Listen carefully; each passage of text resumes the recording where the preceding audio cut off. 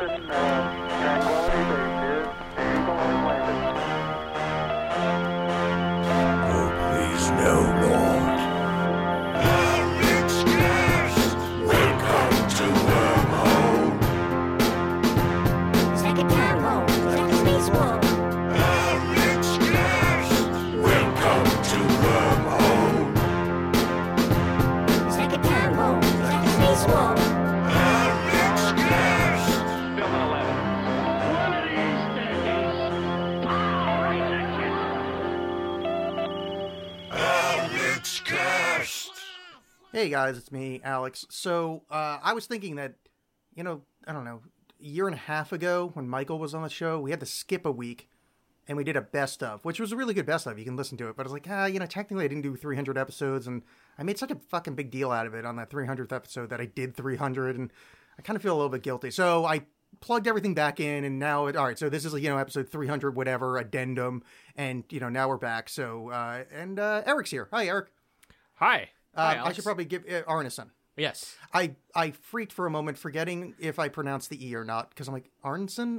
Okay, Arneson. Oh, I thought you meant the E in Eric.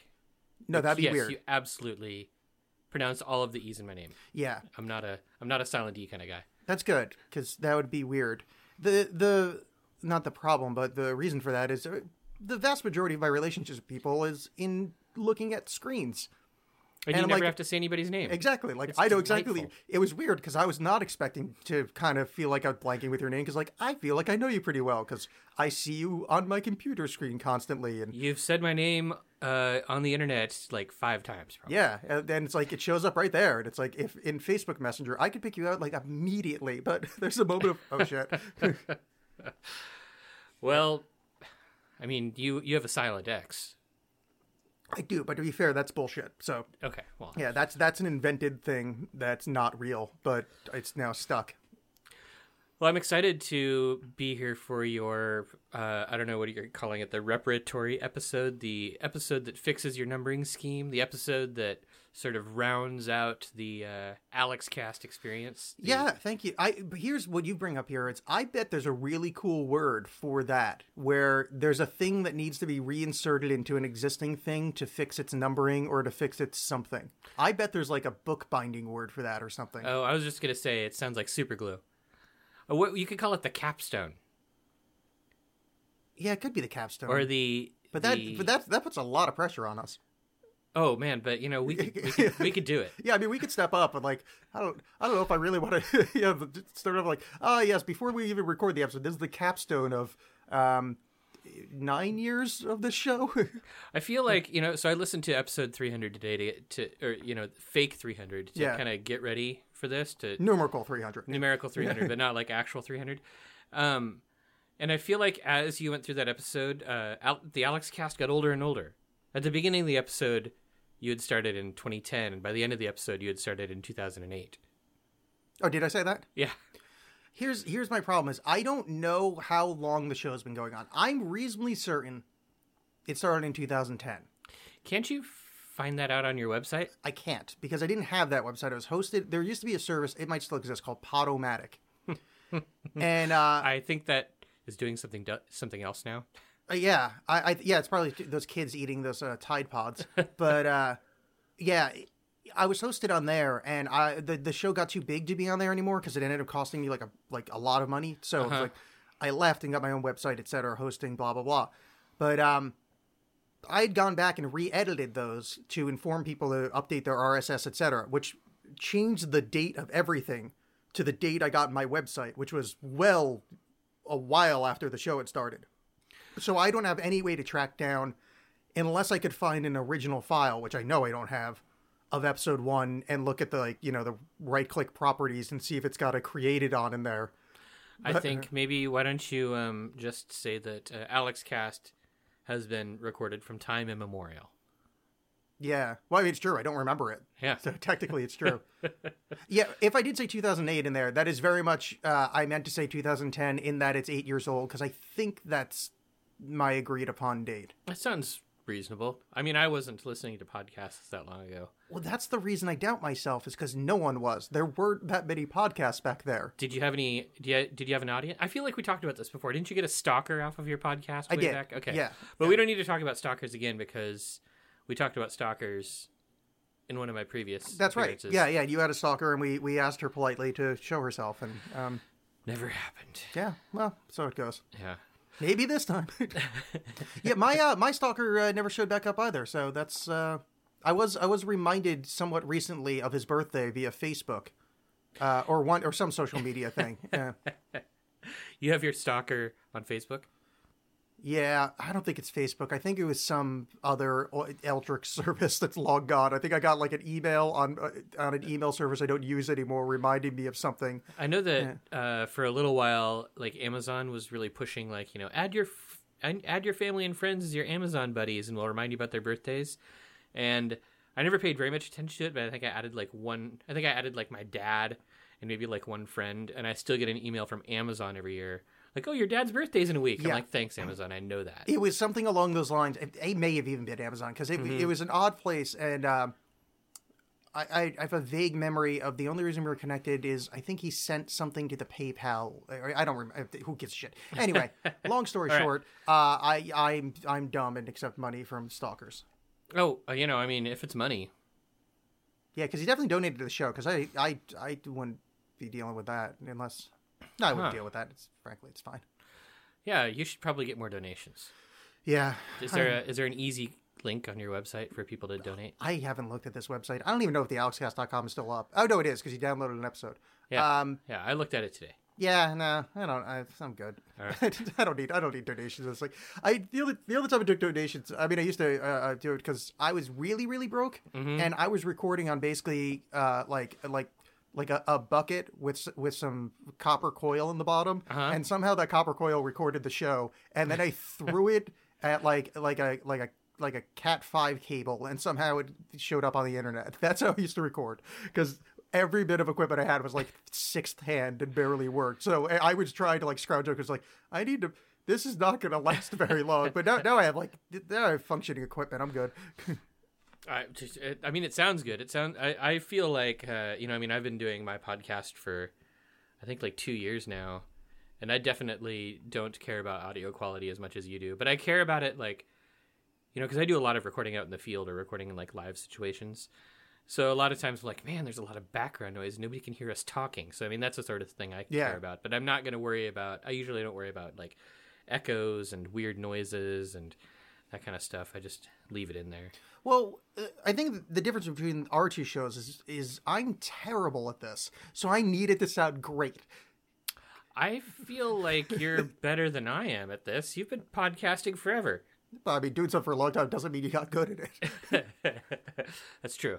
I mean, I think about the fact that I've probably played tennis since I was a little kid. I mean, I haven't touched a tennis racket in years, but... I've thought about that. Tennis and basketball, like the things that I mean, this is a little different from what you were saying, but like the things that I played a few times in middle school. I mean, a few times. Like, I've probably shot less than 100 baskets in my life, and I've probably played less than 10 games of tennis.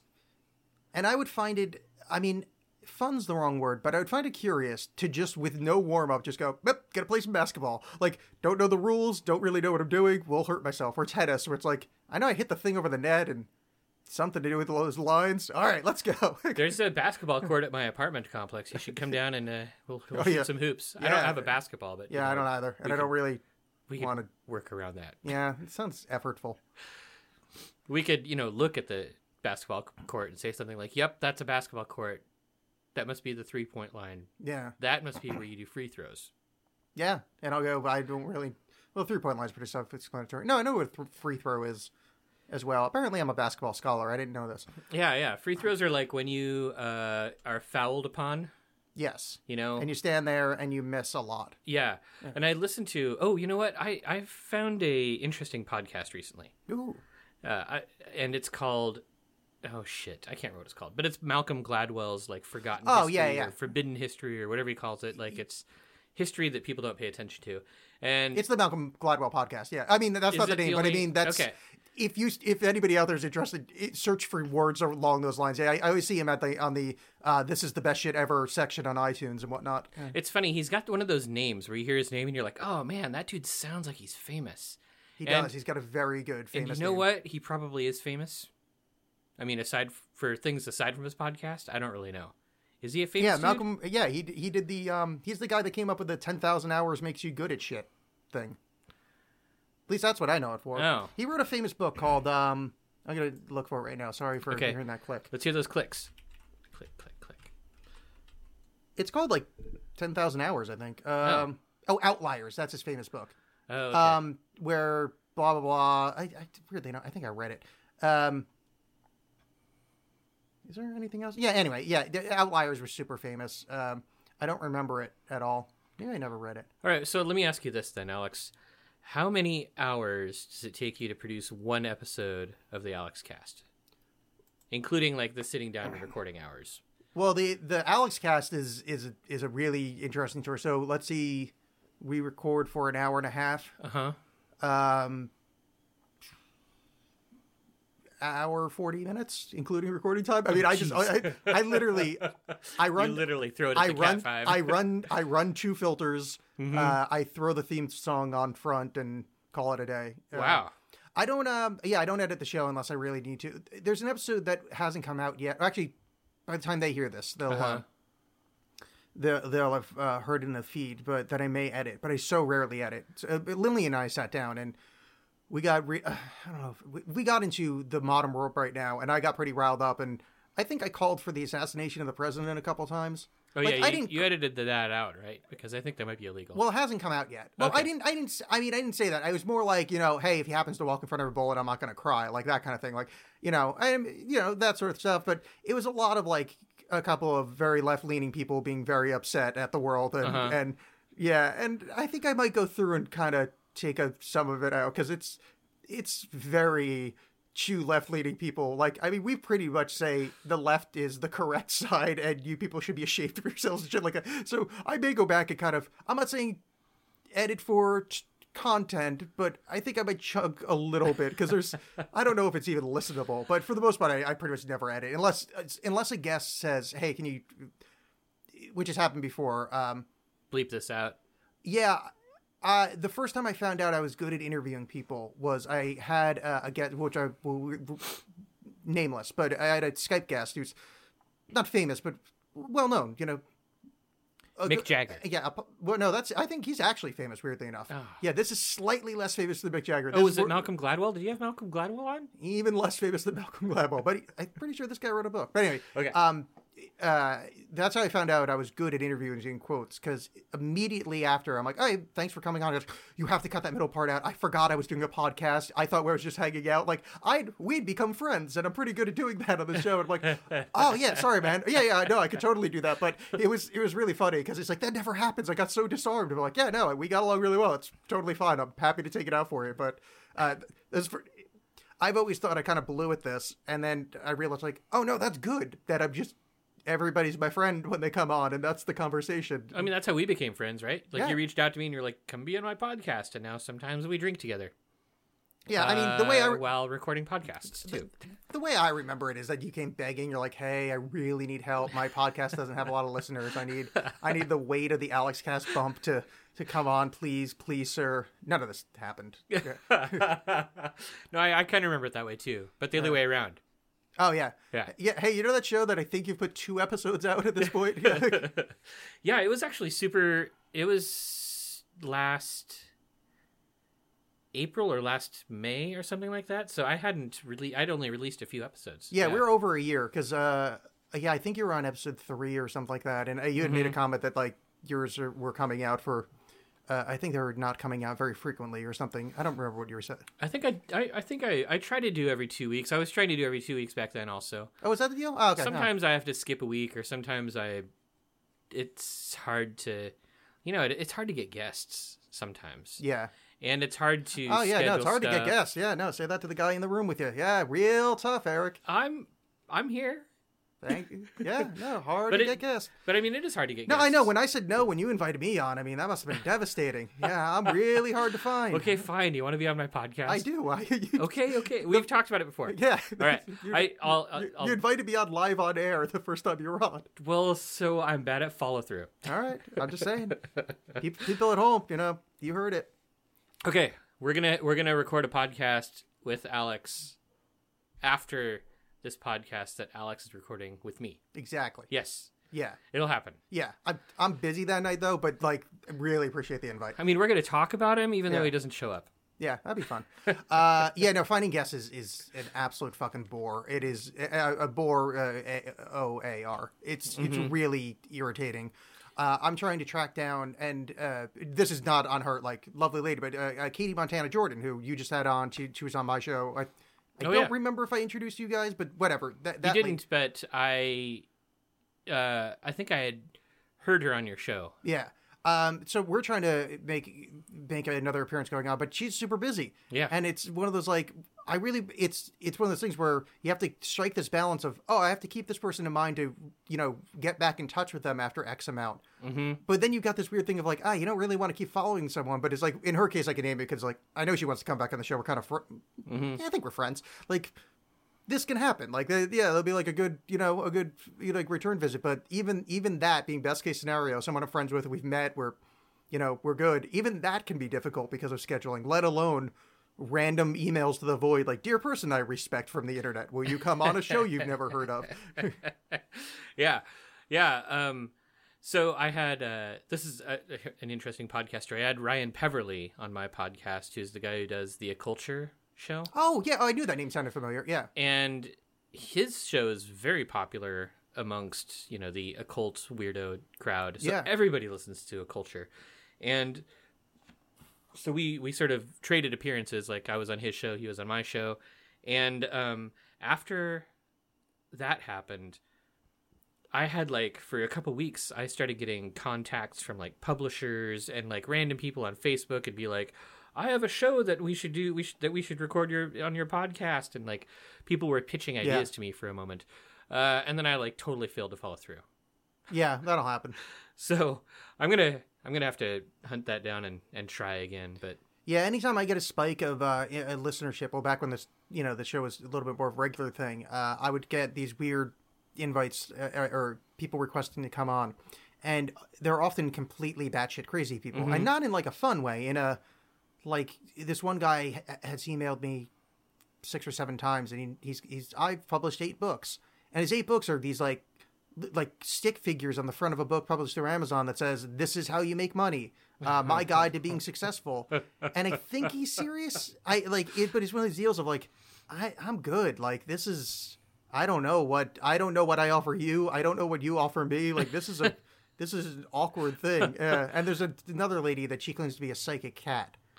wait, Yeah. what? Yeah, she's a reborn. I don't know if she's. She sounds like somebody you have to have on. It's either she used to be a cat in a past life, or she's a cat now and can like shapeshift. Is she local? And she's psychic. No, Oh. I don't know where she's from. The problem is, it's either she's foreign, or she's someone who writes like that. Or If she's if a you cat. follow. I mean, yeah, or I mean, she's English a cat. is a second language for cats. It's true. Yeah. It's no, the way she writes emails makes me think this wouldn't be a good interview, and it's one of those ones where I don't want to invite that kind of energy into my life, because once I'm responding, it's now this is a back and forth. Yeah, now there's a connection. Now there's a Yeah, the emails were fun. This goes back 2-3 years now, but I learned from a couple of unhinged people that I had on the show that it's best to just leave it there, because then you feel responsible for them, and there's just this whole one of my guests went to prison for some awful things, and it's like, wait, like after being on your show? yeah, this guy, well, he's Wow. this nutty guy. He got a bit of notoriety for cutting his ear off and eating it on the internet. He did what? Yeah, it's got Gene Gregoritis. He's a writer, and he came on the show, and we got along actually pretty well. I liked the guy. How did his ear taste? He said it didn't taste good. He actually, this is his I forget, I think it was his first appearance. He was on twice. He said he was willing to do it again. but he was pretty drunk and kind of on some drugs. And I was like, Wait, so when you I'm saw him- presuming the drugs, but I was like, no, I don't need that. And Like, when you had him on, he only had one ear. well, he just kind of cut like the lobe off. Oh, but, so yeah, it was sort of like a half cropped. yeah, It was yeah, like no, yeah, not it was fully cropped. it was business of front party in the back. It was an ear mullet. Ear Uh, mullet. Yeah, but so he came on again, and it was just weird energy, and it totally, nice guy's the wrong word, but anyway, yeah, I think he ended up, I shouldn't say for sure, but I heard that he may have gotten in trouble for some things. I'll just leave it there. If you guys Okay. want to look it up, if you Google him and then lawsuit or arrested, this is a findable thing. Yeah. Well, I haven't had any people on my show who have gone to prison afterwards, but you know. Yeah, So fingers crossed. so another thing that you talked about in fake 300, pseudo 300, can we call it pseudo 300? Yeah, that's cool. 299.5. I kind of like numerical 300. It's kind of fun. Like, it's just, it's technically, it's 300th in order, but not in importance or in Right. actuality. Okay, well, so another thing you talked about was like the difficulty of, so we were talking about like the difficulty getting guests, but then there's the difficulty of format. So like just monologuing is tough. Oh, yeah. Yeah. And I've tried to do it too. And I found like most of the time, I don't know, what you write a script for yourself? Do you just like ad lib? Like it's hard to figure out what to do. Like I have no idea what the deal is. Well, the old show, and I forget if I said this in 300, but the old show was me turning on a mic with no prep, seeing if I could talk for half an hour. And seeing if I could talk for half an hour, and that was the deal. And then for a while, it was an hour of me just monologuing, just whatever I feel like talking about, the things in my head. And I don't live that interesting a life, so that became difficult. Yeah. But I suspect that nobody lives a life interesting enough to be able to do that all the time. Yeah, I mean, an hour is not that much to talk about. But so here's one. So there's a cult that I found out about that I never heard about before. Called the Anthill Gang, the Anthill Kids. Have you ever heard about them? No. It's just, I mean, horrors were done.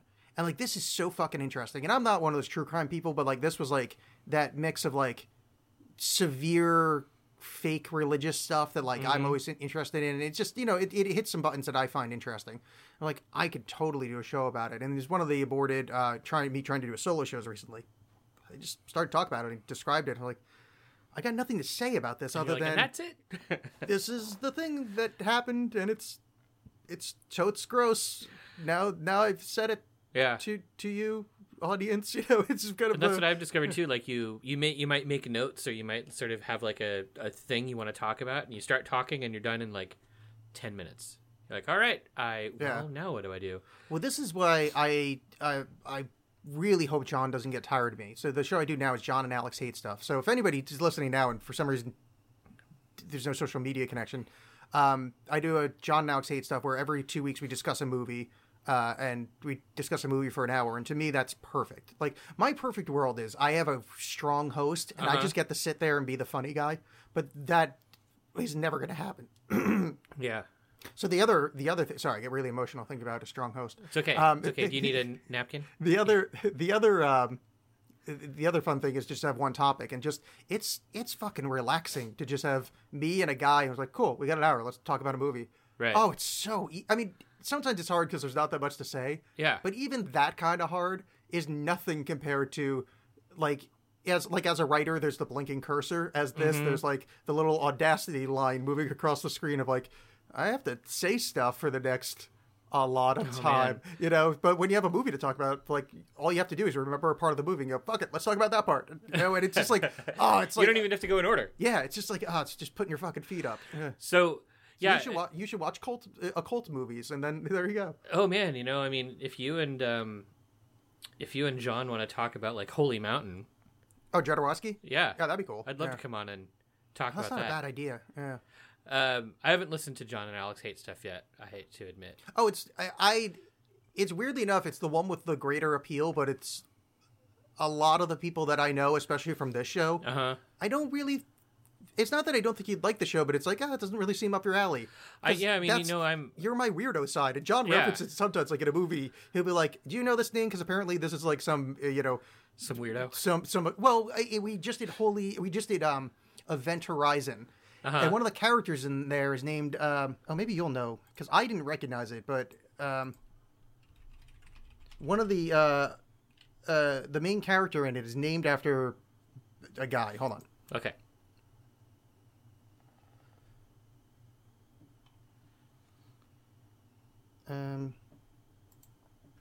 See, this part, hopefully, I'll remember to cut out.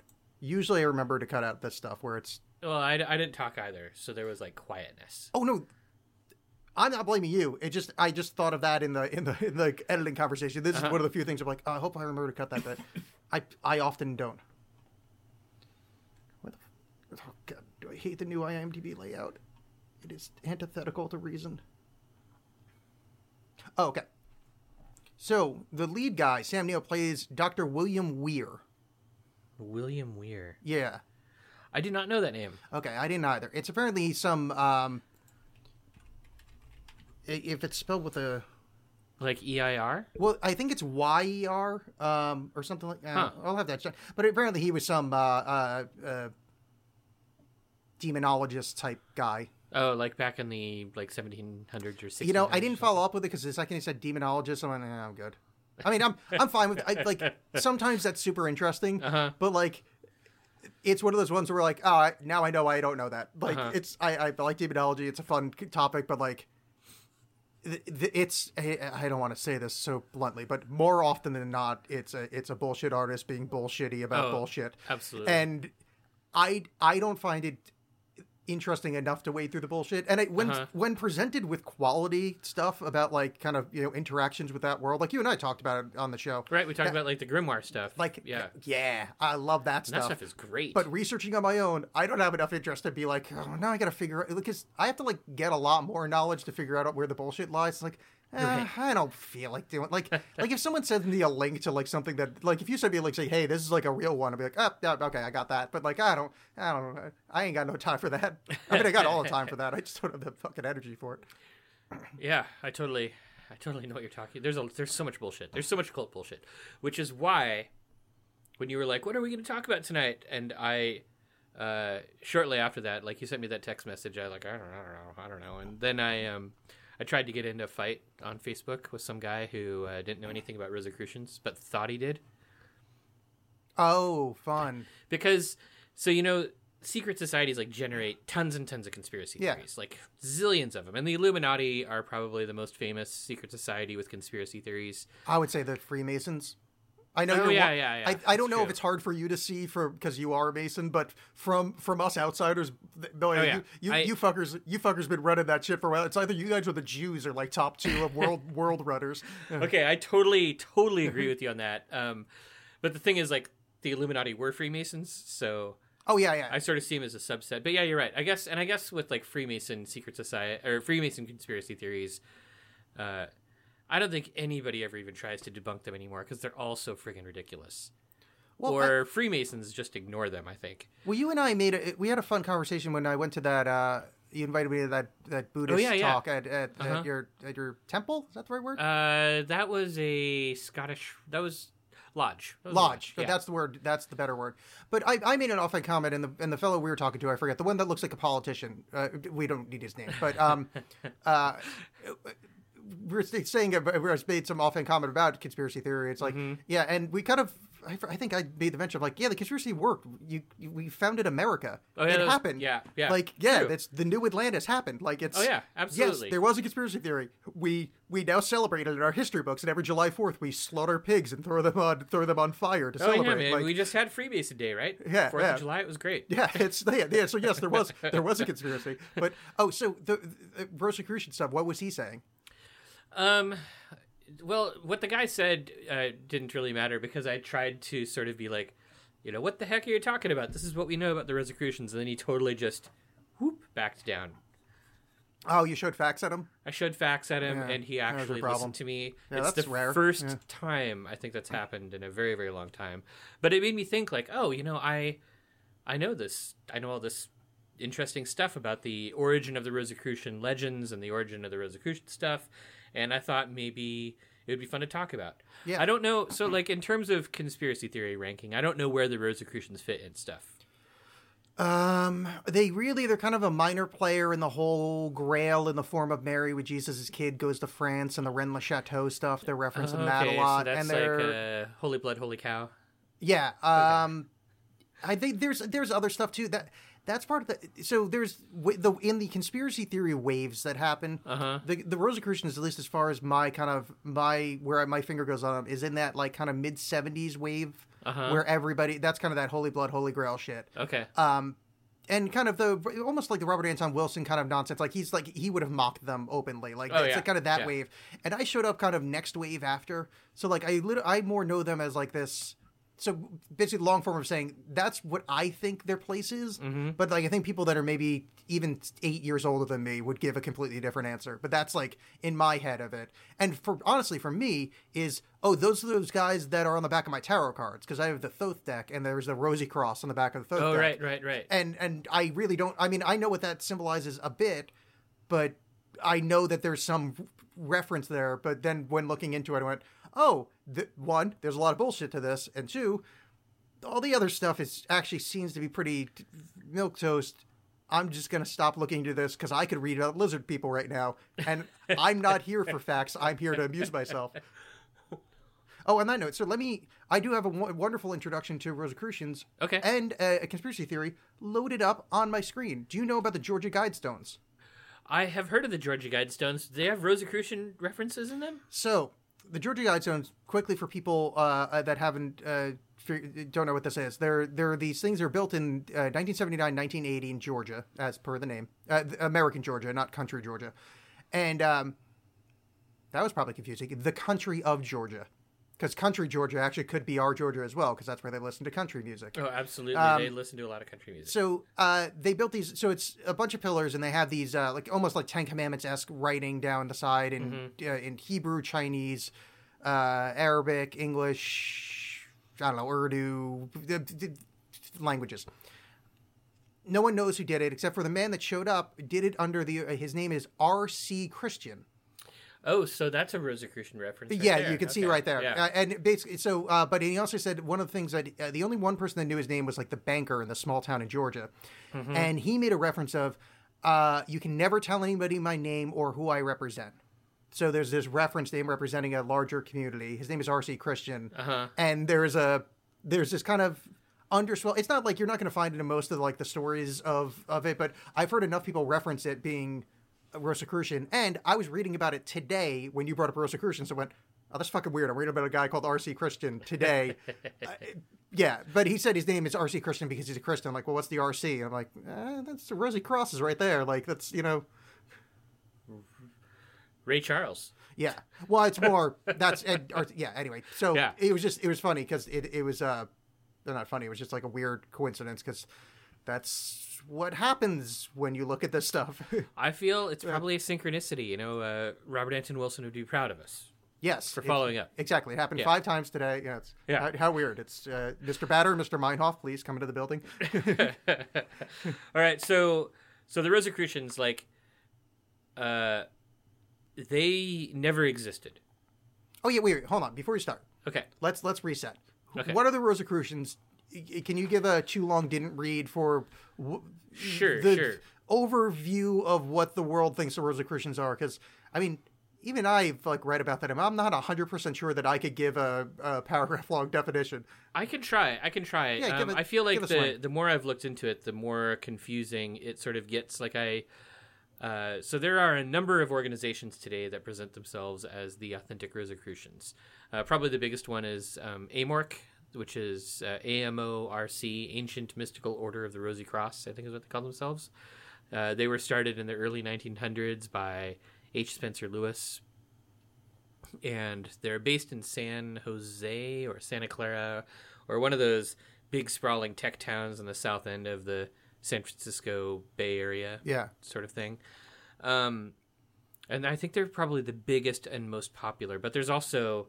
So the basic tenet of Rosicrucianism is it's a type of Christian mysticism, and I think usually nowadays it's Christian mysticism that's wrapped up in sort of like a fraternal initiatory package with like degrees, sort of Mason-like. I'm not totally positive on that, but I think this is part of my understanding because aren't they behind that whole mail order thing that was popular in the 70s where you wrote away for... Yeah, I don't remember the name of it, but that's them, AMORC. right? Oh, that's AMORC. AMORC Okay. does a mail order thing. In fact, I did the AMORC mail order thing for a while in my early 20s.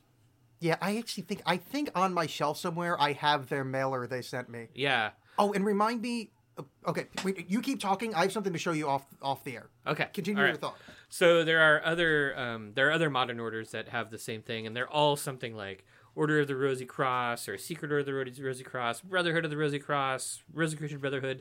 There are multiple Masonic Rosicrucian orders, including the SRIA, which has a Latin name that I'm totally going to mangle. Oh, that's Selective Sarah No, it's Uptake. Societas Rosicrucianus in Anglia, which means the Rosicrucian Society in England. They have branches in the United States, in Australia, in Scotland, and they're but all of these are sort of late inventions that slapped the name Rosicrucian onto something because it's sort of a label for Christian mysticism. Yeah. So it's kind of like the, to kind of dumb it down even more, Kabbalah, how Madonna practices Kabbalah Yeah. and then you practice Kabbalah, where it's, Oh, yeah. there's a giant chasm of difference between what we're talking about. absolutely, Yeah, right, but it's right. that style of thought. And a lot of it is also sort of that thing that is so popular amongst occultists and esotericists and secret groups and stuff where they want to claim ancient lineage. Yeah. So AMORC has this whole... I can't remember the specifics of their legend, but AMORC has this whole legend where they're like, oh, the Rosicrucian order goes secret every 110 years and then comes into the public for 110 years. Oh, really? That's awesome. And they're like, in 1911 or 1912, when we became public, that was the anniversary, or that was the 110th or 330th or 440th anniversary of Christian Rosenkreuz's death, which means we had to become public, and that's why we're here today. Oh, that's the part I forgot. Yeah, because they're related to Saint Germain, because Saint Germain's supposed to be Christian Rosenkreuz. Is he? Yeah, that's one of the other one of his other avatars or whatever you call it. In Which totally doesn't fit the legend. Yeah. Oh, I'm not saying that's a thing. I just remember. That's where you said they reappear every now and again. I'm like, wait, that's that Saint Germain. Oh yeah, I forgot. Saint Germain actually turns into him. It's one of those in the same way Jesus survives and goes to France kind of things. Like this is a fringe-ass deal. But what I'm here for is knowing fringe-ass things about stuff. Like you may know actually what happened, but I assure you, I know 7 more things you've never heard of that are complete horseshit surrounding it. Well, I don't want to say that I know it actually happened, but I'm more what you're a scholar of the shit. Yeah, so I know what the historical record is indicating, or the actual history, stuff we can actually trace back.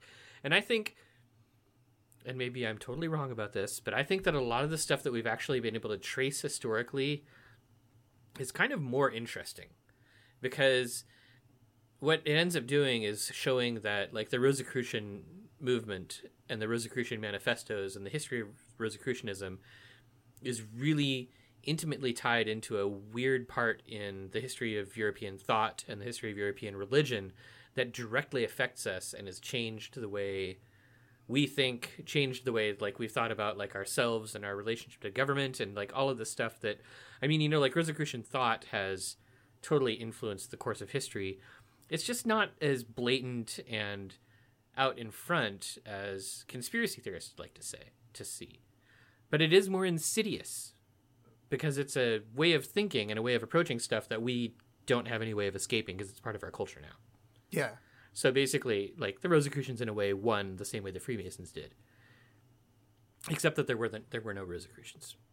Yeah, well, that's the part that... So this is the thing that keeps coming up when I've looked into them, and I've certainly not looked into them that much, but it's one of those they never existed things. Yeah. See, one of my favorites of... Even though it's been ruined by Dan Brown, one of my favorite things is that it actually is the blood of Christ. He had a kid. It goes to... I love it. Or maybe the Sangreal. Yeah. Or Right. his brother had a kid because, in the book, he's got a brother. For some reason, we forget about him. But, Jesus' brother... He's in the Bible. Yeah, I know. But but no one ever fucking brings him up. Jimmy Christ. Yeah. But he actually is in the Bible. I forget his name. Yeah, but it's James. Yeah. James, brother of Jesus. Oh, do they actually name him James? I couldn't remember. Yeah. I couldn't remember if that was... I couldn't remember if that was one of those argumentative points of because he calls everybody else his brother, one of those bullshit things. Right, but was... he actually had a no, brother. he had a proper somebody else got spit out of the same him. Probably must have been a younger brother, and I guess technically a half brother. Oh, yeah, it's true. Yeah. Yeah. Or maybe, maybe God got bored and just sent in a backup. Oh, Yeah. I wouldn't blame him. Life of Brian style. Humans are fragile, But- and we were extra fragile back then. The other side of that is that it was Jesus' brother had a kid, and they're trying to protect the bloodline going that way, and but it's like my favorite thing. I love that shit, and even Dan Brown can't ruin it for me, and that's saying something because Oh my he God. sucks at everything, That- especially writing. But Yeah, but I that love book, it, God. and then it turns out Rosicrucian, that whole thing, turns out they're kind of made from whole cloth. It's like, oh no, really? And Yeah. that's so weird because it's like accepted, and there's orders. I mean, there's fraternal orders, there's mail order kids. Yeah, who I can mean, all get- those fraternal orders, I don't think that there are any that are older than probably like 1850. That's great. It's it is. It's like fucking Wicca, where everybody thinks Wicca's this old ass shit. That Oh, shit yeah. was invented in the 20s. It was invented in the 20s, and it's totally descended from Freemasonry. Yeah. Oh, is it that from Freemasonry? Oh, totally. Oh, I didn't know that. That's Well, because awesome. it's from the OTO, right? Like Gerald Gardner got. I'm gonna butcher this too because I don't. Oh, I didn't put that together. Gerald Yeah. Gardner got his OTO certificate or OTO charter or whatever from Aleister Crowley or from one of Crowley's dudes, and used the OTO ritual to start Wicca, and that's why Wicca has like a 3-degree system. Why Wicca uses the phrase "so mote it be," like. I didn't even, I feel stupid for not having put that together. The It's thrice okay. back on yourself bullshit. Nobody- Not bullshit, but like, that's so obvious now that you point that out. That should have occurred to me. I feel like Wiccans don't like to think about it, and Freemasons don't like to think about Yeah. it. either. So it's totally okay. Yeah. In fact, listener, go ahead and forget all of that. It's totally fine. Be a Wiccan, be a Freemason. Everything is cool. You're Yeah, gonna be great. except you're both made up. Yeah, also the Freemason thing. Yeah, we're an order that goes all the way back to the guy that built the Temple of Solomon. Yeah, that's it. Sure, that's real. Yeah. But at least you guys have a provable fucking lineage to like further back than a week last Thursday. Oh yeah. And actually, like our provable lineage, it does kind of peter out in a way where we're sort of like, God, there must have been something before this. We just don't have the paperwork. Yeah. And so like I'm. Like, the stuff that we can actually prove with Freemasonry probably goes back to the 1590s. Which and is pretty fucking good. It is pretty good. It's just not, and it's right around the before same Christ. time that the Rosicrucians came into non-existence. Ah. So things were a mess in Europe, right? In the 1500s, in like 1517 or whatever, the Protestant Reformation started. Shortly after that, like the Church of England started. Everything was just a horrible mess. And in the 1600s, it all really came to a head with the 30 Years' War, which is probably like as brutal or more brutal than like World War II. So all across the Holy Roman Empire, which was Germany, Prussia, Poland, parts of France, Northern Europe, like millions and millions of people were killed in because of their religion, or they died because of like famine or disease, or like all this stuff that happened just because all of these little tiny kingdoms and principalities and like bishoprics and independent cities or whatever were fighting each other over whether they're going to be Lutheran or some other form of Protestant or Catholic. And it was just like, it was bloody. It was horrible. Like, you can look it up online and just see, atrocities that were committed, millions of people being killed all over the place. That was one of the foundation principles of I never had faith at all, but I was raised Catholic. Yeah. And I remember being, middle schoolish, and I certainly didn't believe anything, but I remember reading about, I forgot it was the 30 Years' War, but I remember it's the one where the Lutherans killed everybody else, and, Oh, man. and the Catholics killed them. I'm like, you guys believe in the same fucking thing. And I just like, it was this kind of head slap moment of, this is fucking dumb. I mean, Oh, yeah. I didn't really need a head slap moment. I never was fully kind of committed down it, but like that, I remember that being one of the foundational blocks of going, yeah, I'm never going to believe in this shit all that well. Cause like, that's real stupid. Like, Oh, man. you believe It in the was- same guy. Like, it's the same guy. I could see it killing like one god versus another god, but it's the same fucking guy. Like, Well, I mean, that's- the secret is that it wasn't about God at all. Oh, no, of course. It was about Yeah. money. Yeah. Like, it was totally about money because nobody had come up with the idea of religious freedom yet. And the church was like the biggest landholder in Europe, right? So all of the stuff that was happening, like if a state was like, oh, we're going to turn Lutheran, that means that we own all the church's property now. Then all of a sudden the church is like, whoa, whoa, whoa, whoa, whoa, we're just losing like $1 million here because you guys all just voted us out? And the church was like anti-voting. They were like, we rule by the right of God. God told us we're in charge. God told us that's our land. Keep sending us money. And Yeah. so so basically, it was just this big mix-up, and we have it now. We have it now where people in the United States kind of like refuse to acknowledge the fact that money kind of runs stuff. So we're super happy to adhere to political parties that are obviously in the pocket of like giant corporations, and pretending that there are these ideologies that we're fighting for, when really we're just like backing these super rich people who just want to like extract money from us. Yeah. Shit. We're gonna get ourselves assassinated. Yeah. If we get Whatever. What the hell am I doing with my life? Go ahead and kill me. At least I'll prove a point. But anyway, okay. So All this right, is so- in the throes of this awful, the 30-year Oh, yeah. war is raging. Like, So let's Mike Duncan this shit. But we got to go The like 30 right Years' before the Wars. 30 Years War, right? Like right at the beginning of The the negative 16 31-year war. the negative, but like in the early 1600s, like before the 30 Years War started, when Protestantism and Lutheranism and all this stuff started like seeping into Europe, there was this explosion of new thought and new ideas, and people were very optimistic. Scholars were becoming optimistic, and so in this town called Kessel, which is pretty much like right in the middle of Germany, this group of scholars. Wait, that's like less than 12 parsecs from Berlin, right? The Kessel? Yeah. Okay, all right. You can run there in way less than 12 Sorry, parsecs. there's no way I was gonna. That was gonna be in my head, and I was never gonna hear another word you said. Please continue. I'm very sorry. It's okay. Because oddly enough, one of the scholars was named Han Solo. Oh wow, I'm joking. That's not true. Talk about reverse nominative determinism. But there were these three guys in particular: Johann Valentin Andrea, Tobias Hess, and Christoph Bessold.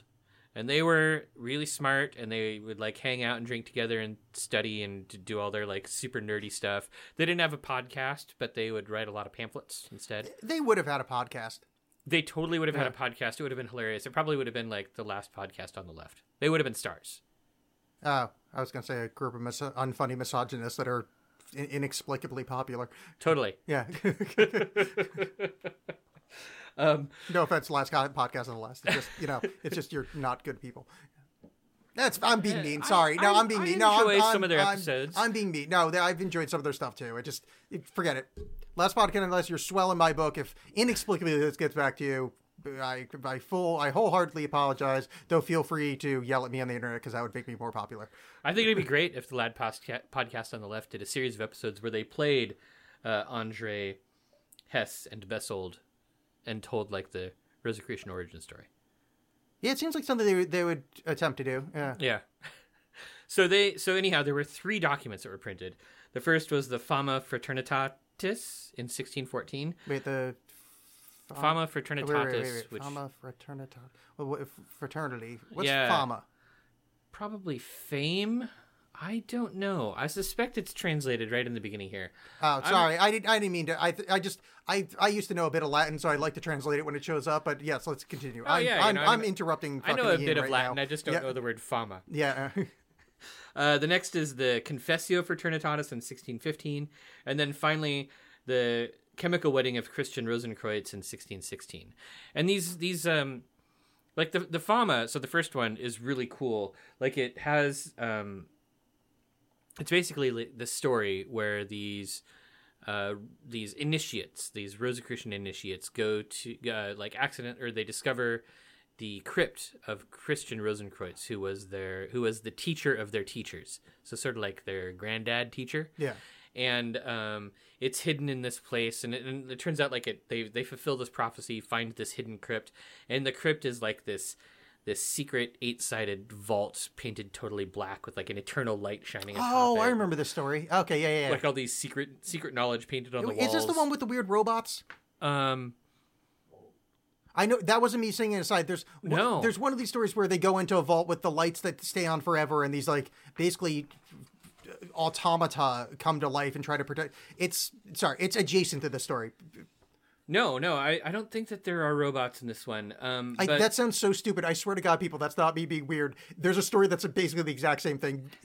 Ancient crypt trying to find wisdom. I think it's probably another variant of the story that somebody just made it up. Sorry. Are you sure that's not Tomb of the Cybermen? It's a Doctor Who serial, old one, like Second Doctor. I'm familiar with John Pertwee. I don't even know if that's his name. No. The second Doctor, not the third Doctor. It's the only early Doctor I could think of So the name the one of. with the bowl cut. Yeah, what's his name? Oh, it wasn't Pertwee. Pertwee was the Oh, I didn't think it was. one I just with the frilly cuffs and the.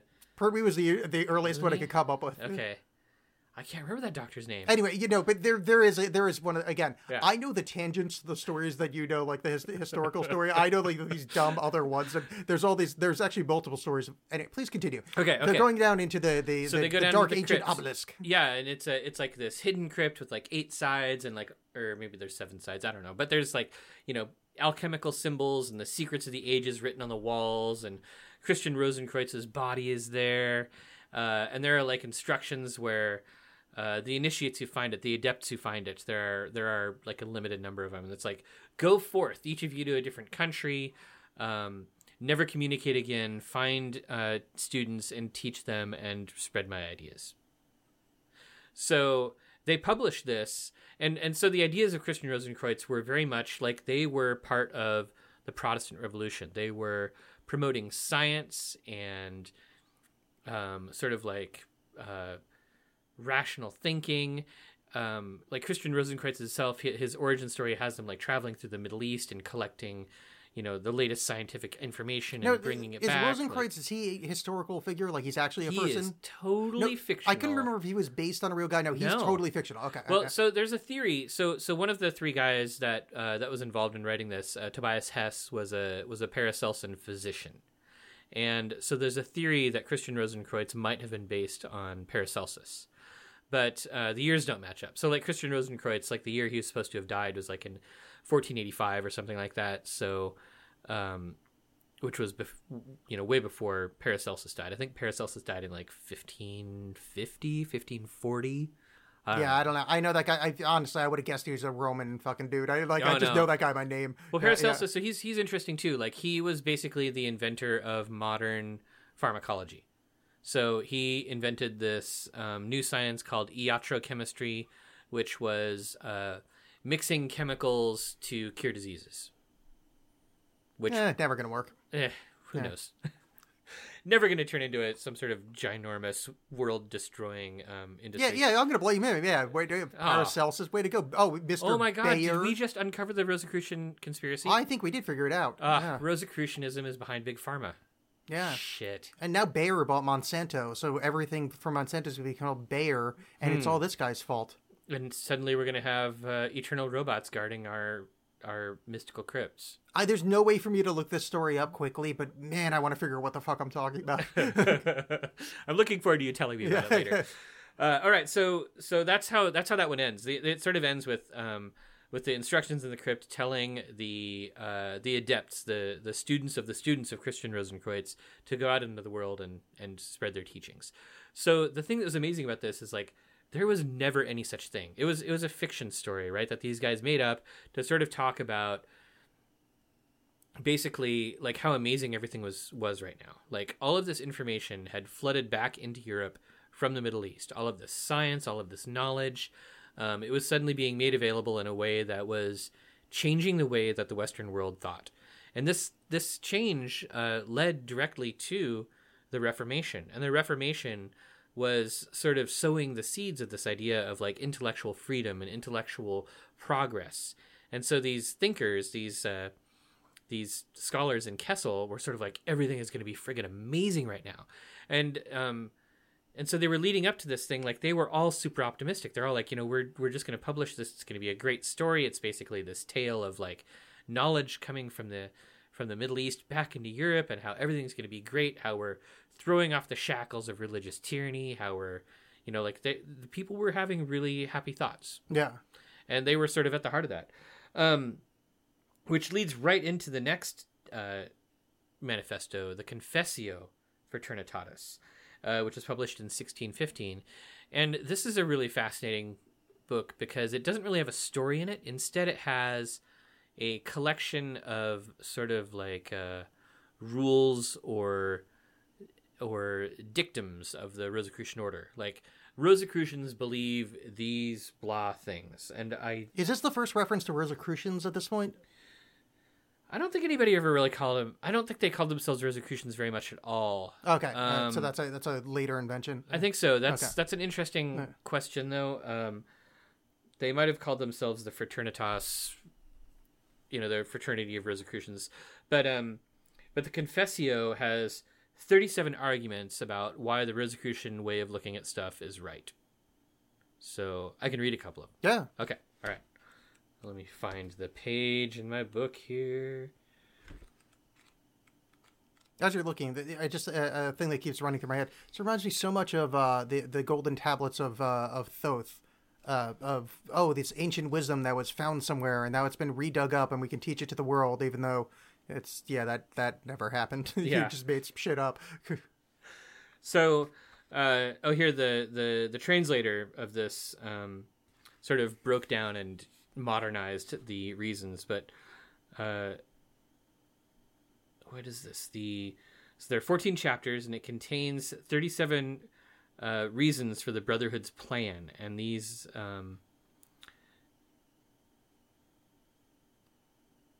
so the reasons or rationales are the following principles or beliefs. 1, God's current intervention in world history. 2, loyalty to Protestantism and to the emperor, which would have been the Holy Roman Emperor.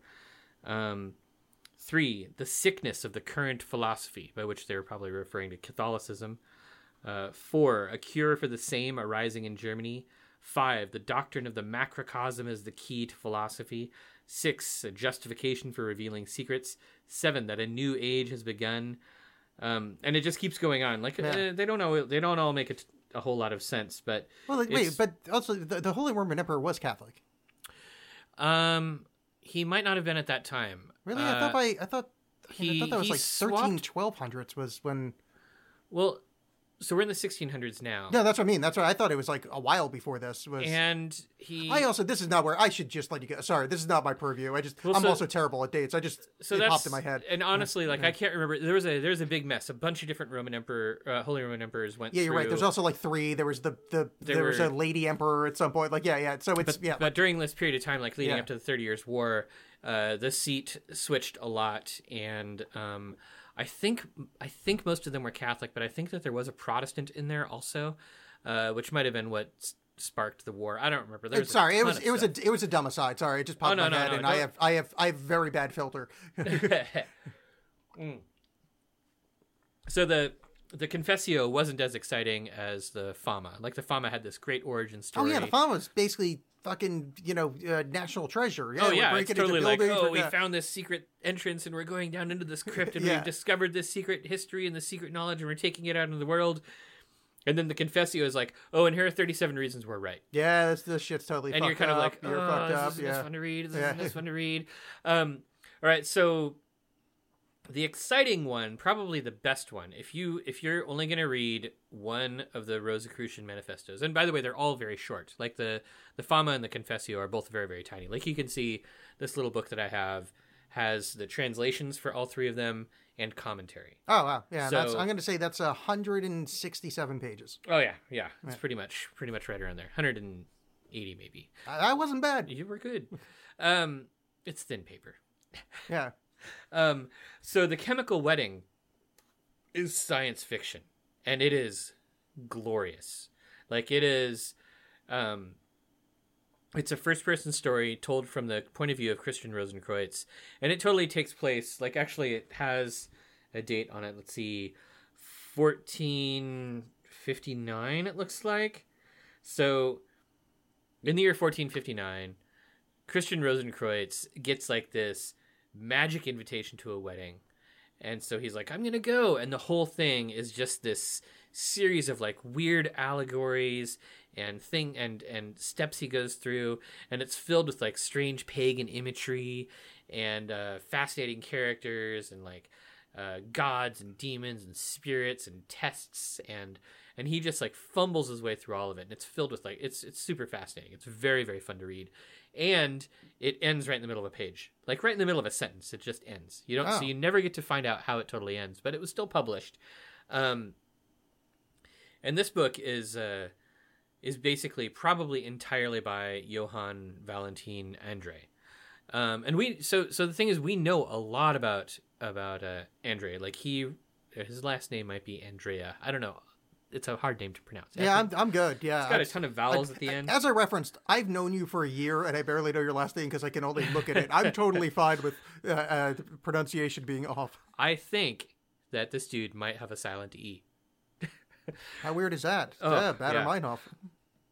So, so this book was originally published in German, and it was the Chemische Hochzeit Christiane Rosenkreuz, Anno Domini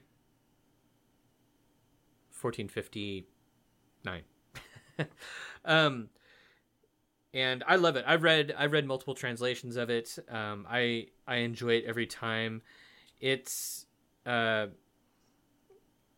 it's almost devoid. Oh, it's almost devoid of like esoteric Christian stuff. So unlike the other Rosicrucian things, which really harp on the fact that like we are, Protestant mystics who believe in all of this like crazy new science stuff. Like we're excited about science taking over. We're excited about being like free thinkers and Protestant philosophy wizards.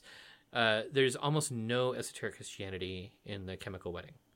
Instead, it feels like this weird, long mushroom trip allegory sort of story. Yeah.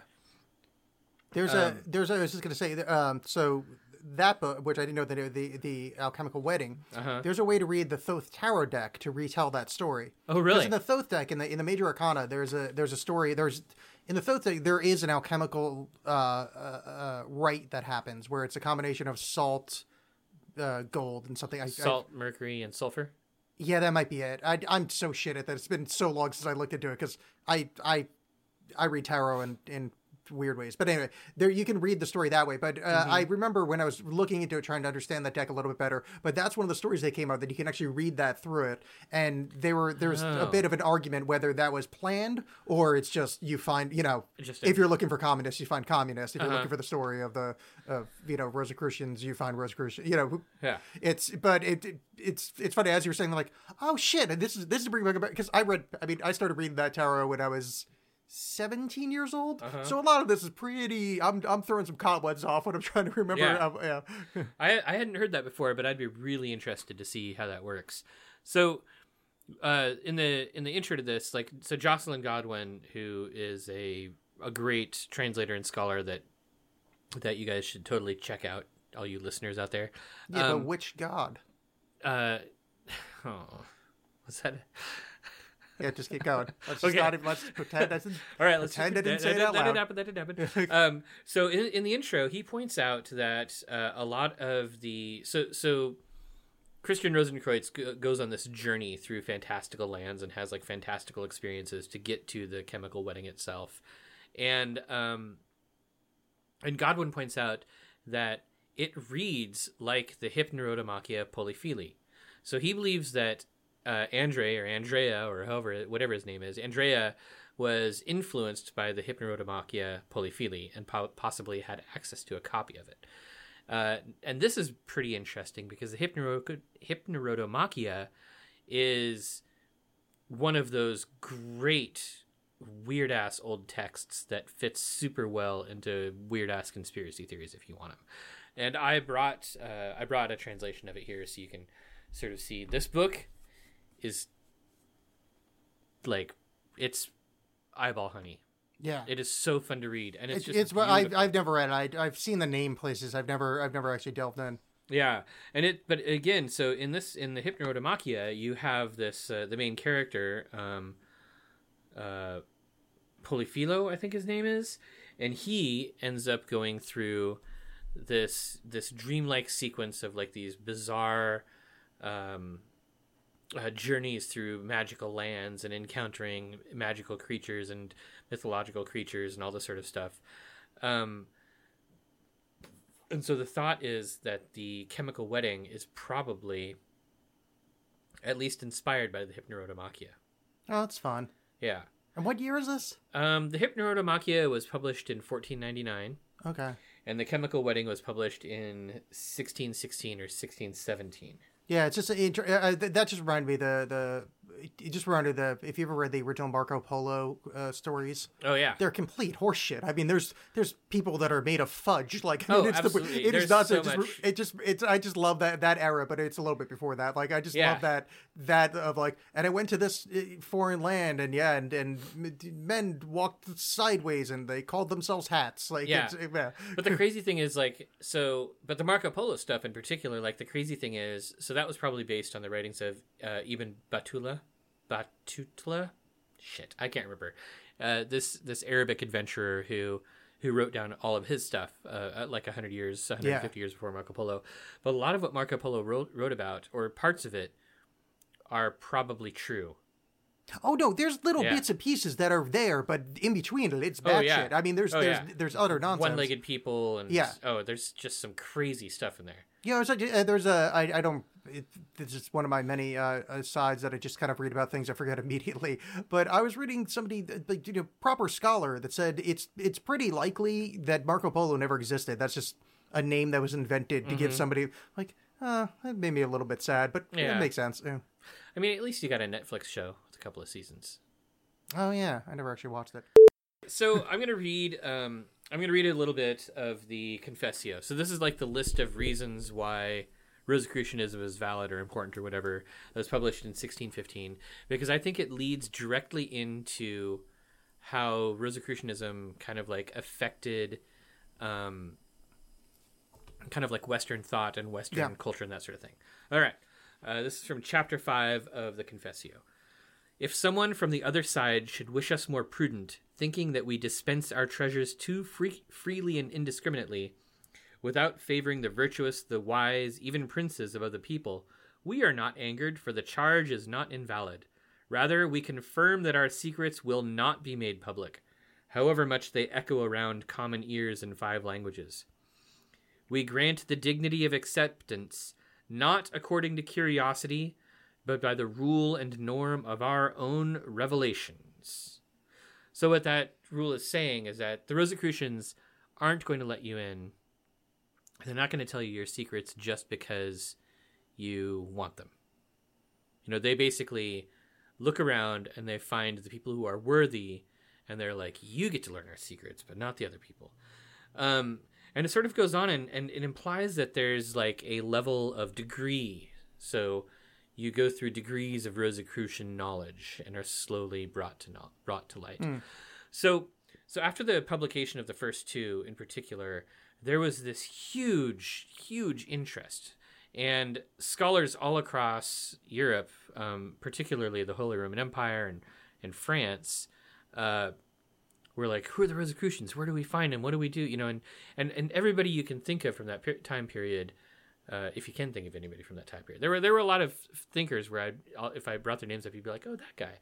They were all writing about the Rosicrucians, and they were all like writing letters, to be published in pamphlets, and they were publishing books and stuff saying like, this is what I think about the Rosicrucians, or begging the Rosicrucians to contact them, or trying to find them. Sorry, let me just stop you. I just to kind of get my footing here. Are they doing this with the understanding that they believe that there is a somewhat ancient order of Rosicrucians? Yes, they all believe that there's an ancient order of Rosicrucians. A couple of dudes wrote a couple of books, and then like a few years later, the smartest people on the continent think, "Oh, this is a legit thing." Yeah. All right. Because Scientology happened, so I mean, yeah. Well, I mean, you have to remember it's an era of wishful thinking, right? Like the 30 Years' War hasn't started yet. Everybody is seeing all this stuff going on, and they're like, "Oh my God, everything is changing for the better." And then the Rosicrucians announce their existence, and they're like, "We did this. This was us. We are the Protestant mystical overlords." And so people are like, "Oh shit! Well, I've been a part of this. I totally deserve to get the Rosicrucian knowledge."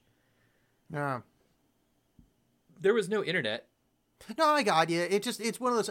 I'm not blaming them, right?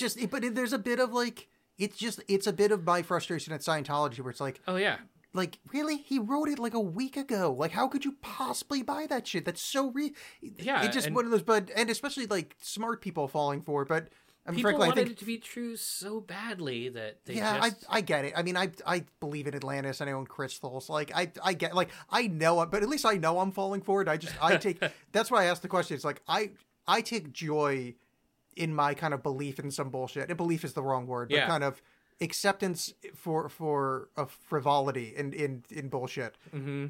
And I guess to me, I'm going to rewrite my own history here, rewrite their history to say they sort of know it's horse shit when they're writing about it, but it's fun because Yeah. I don't want smart people to do this. Well, I mean, the smart people are pretty much split down the middle. Tobias Churton wrote this book called The Golden Builders, and when he talks about the Rosicrucian manifestos, he actually lists, he's like, here are the scholars who believed it, here are the scholars who were like, this is bullshit, and here are the scholars who like believed it and thought it was evil. Oh, So he yeah. sort of breaks it down, and he's like, for, against, neutral, or that sort of thing. So you can get the Golden Builders and sort of get the long list of names, and there's tons of them. Like, it's just amazing how many people wrote about Rosicrucians, and over time it sort of morphed into people claiming to be Rosicrucians. But all of this optimism was crushed by the 30 Years' War, right? So the 30 Years' War rolls in. This sort of like Rosicrucian vision of this, enlightened Protestant state is completely washed away in like bloodshed and war and shit. Like everything went to shit. Europe went haywire. England went haywire. England descended into the Civil War where like, the Puritans and the Catholics were fighting over the crown, and like Charles the Second, one of the Chucks. Don't look at me. I get them all fucking confused. I'm so bad at years of history. I know what happened. I have a vague sequence of what happened, but like I don't fucking remember. I think it was Charles I who got beheaded, and Cromwell took over. So like everything just went to total shit, and the Rosicrucian dream ended up transforming from this like political, religious, utopian Protestant vision into a myth, and a myth that didn't really stay true to its form. But I think that we've got some pretty good evidence that what happened is by the middle of the 1600s, you had people in Europe who had managed to hide some of their weird esoteric and occult leanings, who were really interested in Rosicrucianism, who had access to the Rosicrucian stuff, and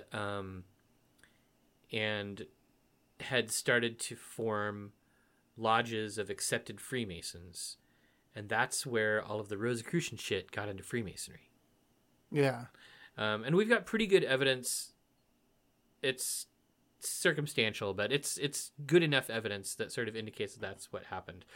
And interestingly enough, there's a ritual in Freemasonry called the Holy Royal Arch, which exists to this day, and the form of the Holy Royal Arch is ridiculously similar to the chemical wedding story. Oh, really? Yeah. Yeah. I mean, not, there's no wedding in it, but there's still like the story of a journey with like fantastical happenings and trials and tribulations and all this sort of stuff that has a form that's very much like the chemical wedding. And I haven't really seen anybody do any analysis of the chemical wedding against the story of the Holy Royal Arch, but I think that would be really interesting to see. Maybe I'll do it one of these days. Yeah. But I think that we do have some evidence. Like, I think that Freemasonry in the 1600s, when it hadn't really congealed into what we have today, where you started to have a lot of like really wacky, weird, esoteric English people from the countryside sort of like finding these Masonic lodges and joining them and being like, oh my God, you guys have ancient geometric secrets. I think Freemason really formed this kind of like melting pot of all of this esoteric knowledge that was getting wiped out by the Protestant Reformation. Yeah.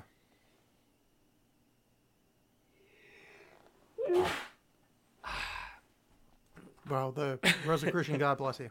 Thanks.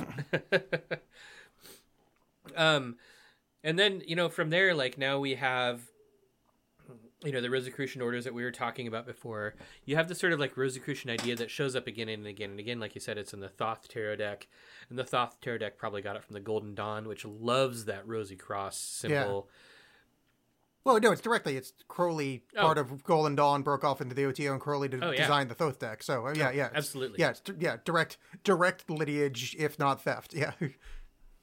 And so, I mean, like, now Rosicrucianism is around today in a way that is so much unlike the original form.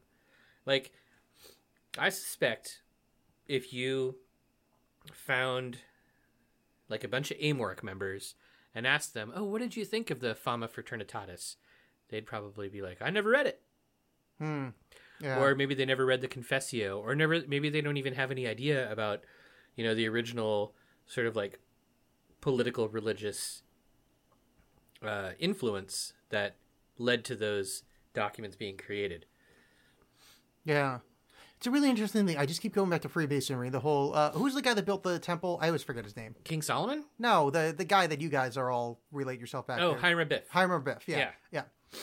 I mean, you're aware that's not true. I mean, not that part, but I mean, like, it's not like he started a club and then Right. Absolutely. It's this interesting thing of, all right. So we've described how the Rosicrucians are, they're made up. They're made from whole cloth at some point. Yeah.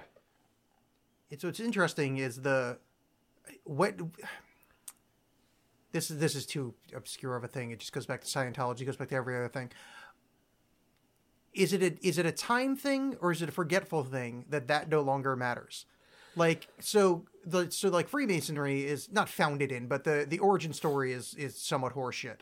Yeah, but we've always known that, right? No, but that's what I know. But that's what I mean is, so I'm not arguing the validity of Freemasonry. Yeah. And I'm sorry, I don't think you're arguing the No, I'm not validity either. of Rosicrucianism. But since it's kind of more recent and more like directly traceable, it seems like there's like well, that's kind of like they just made it up. But there's this kind of, but there's a different story because it's slightly, it has to do with like how important is historicity. Yeah, that's like, kind of where I'm driving. It's just like this weird kind of, and I believe they're both valid, but there's also they are valid, like, but it also has to do with like around the same time that like Rosicrucianism was coming into its own and then being crushed by the 30 Years' War, around the time that like all of this stuff was going on, our way of thinking and our way of like approaching thought and the importance of information and the importance of knowledge completely shifted, and it's kind of schizophrenic and weird now, where we're caught in this completely like materialistic society. And when I say materialistic, I'm not saying like Madonna Material Girl style materialism, but like the idea that the material world is the real world and that's all that matters. In which case the history needs to be solid and historically sound and all of that stuff. But people didn't used to think that way. And it used to be just the way things were. Like, yeah, stuff isn't historical. Stuff might be imaginary. Stuff might be completely visionary. And there's an importance to that as well, because it forms sort of like who we are or how things happen, even if it's not like directly historically traceable. And so like, I don't want to defend bullshit histories. I do though, so you're welcome to. This is the show to do it on, because I think bullshit history is important, because I think most of history is bullshit. This is bullshit history, but the reason that it's important is not because it's like directly provable history, but because it's a common legend or a common story that provides a common origin and like sort of an explanation of what these ideas mean. But I think that the important thing is understanding the line between them and understanding like where your history is material and where it's imaginary.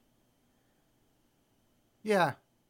So if Amorc was willing to say, like, yeah, we totally were founded in 1911 completely by H. Spencer Lewis, and he just totally made us up out of whole cloth, but here's the legendary history that we use to sort of like inspire our ideals, that is totally different than being like, oh, no, H. Spencer Lewis is just the first public Grand Master or High Poobah or whatever. Yeah. And before that, we were just underground. That's just lying. Well, I mean, sort of, but I mean, in that they're tracing themselves to... They're not tracing themselves at that point, though. They're literally saying... No, but we're talking about writers here, like, as you were describing earlier, that went, oh, I'm just going to make up the story of walking into a crypt, and there's this... So, but they're tracing themselves to that lineage. So, but they never intended anybody to take it seriously, from what we can tell, because they all disavowed it or died. But Johann, I see what you're saying. So, okay, Andrea, in his later years, he's like, "Oh God, I wish I had never written any of that stuff." Wow. He's like, "I never thought anybody would take this bullshit seriously, and look at what's happened. Okay, no, I see what you're saying. Yeah, that's a good point. So it's like the way in which yeah. Because to me, like I think that's kind of cool to trace yourself to bullshit from. I do too, but I think that there needs to be a level. You need to be honest, right? There has to be a level of honesty where you're saying, No, I like, see what- yeah. we know that this isn't serious. This is a legendary history that is intended to sort of like explain our beliefs and our structure and how we work. No, But- here's where our differences lie in this. Okay. Is that I intrinsically think that about every belief system that it's built in, and I think I'm Okay. wrong about that. Oh, but no, like I I don't- feel like there's an intrinsic, like, see, I'm much more like Eastern. Like Yeah. I know much more about like the kind of like Hindu stuff. Not like I'm an expert by any stretch, but like that's kind of the stuff I try to ride towards. And I love their belief systems because they're like, yeah, it's just something we read, but it's true, but it's not true. So it's like, oh yeah, the like in the Mahabharata, there's a bunch of weird shit. Like this guy gets stabbed with arrows, and the arrows hold him up for like 6 months, and he has full conversations with people. And they're Biju. like, no, yeah, wait, it's the No, it's the old- Bhima. Bhima, Yeah. the old teacher. yeah. Yeah. So, but it's like, oh yeah, I'm here. It's cool. Everything's great. And like, so, but if you ask somebody that's like believes in that system, like, yeah, it happened, but is it real? No, it's not real. It's stupid. You can't be alive for that. But it's Yeah. simultaneously real, not real. Oh, yeah, to yeah, me, totally. That's every religious system. I immediately so But I it's kind also- of forget that like Yeah. it matters to them that. Everything is horseshit. I'm such a Robert Anton Wilson kind of thing. Everything is horseshit that it's like it does. I kind of have to remind myself that them claiming it to be real, that actually means something to them, because it's like, of course. It's not. I mean, like, it's just because it seems like everything's play acting to me when it comes to Yeah. religion or spirituality or any kind of occultism. That I kind of it's a fault of mine. I just forget that it matters to them. Well, to me, I think everything is this waveform that fluctuates between highly serious and very stupid.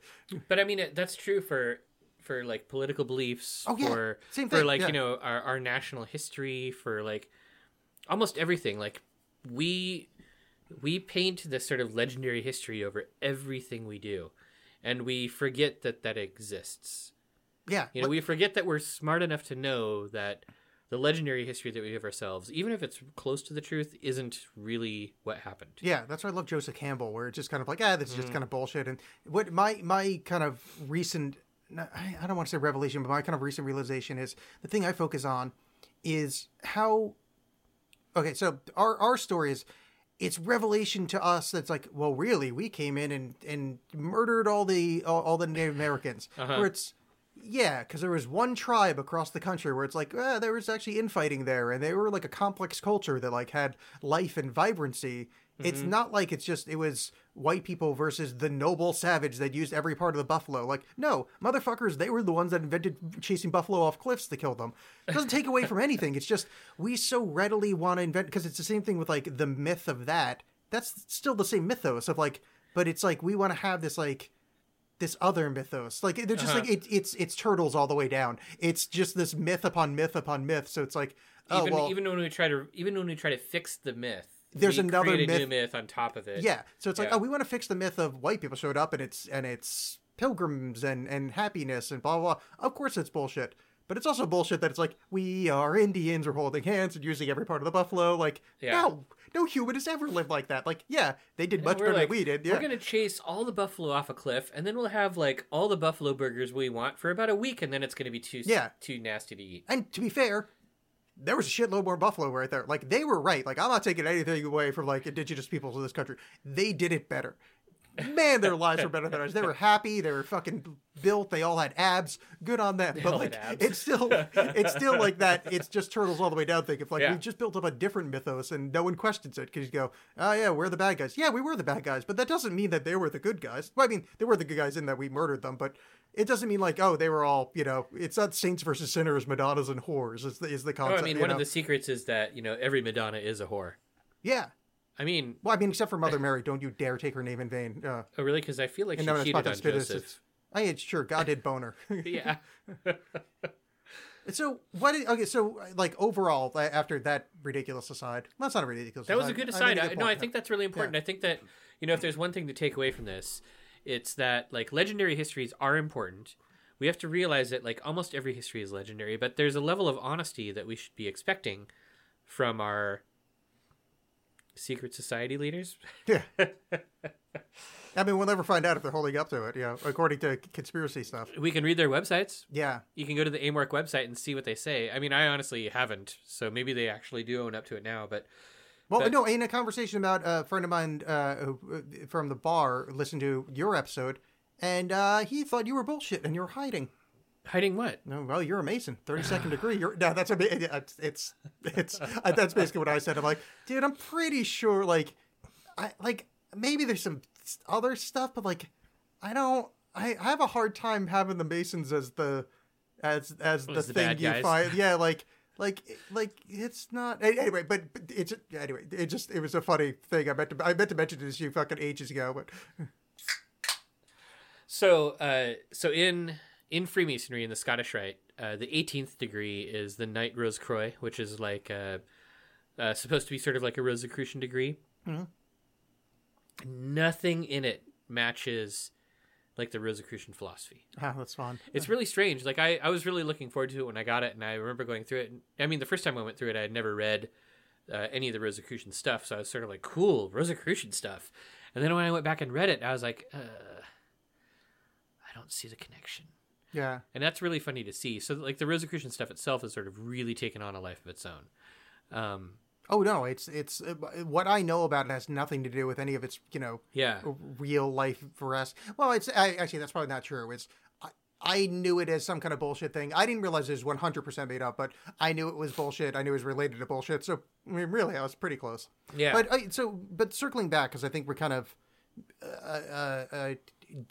got too into interesting details to kind of miss the major point.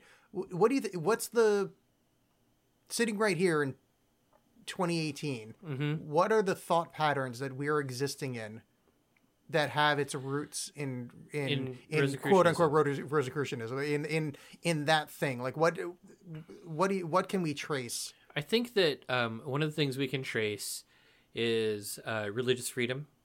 I think that there's a hint of religious freedom in Rosicrucianism. I think that the importance of scientific knowledge is really highlighted in some of the Confessios stuff. And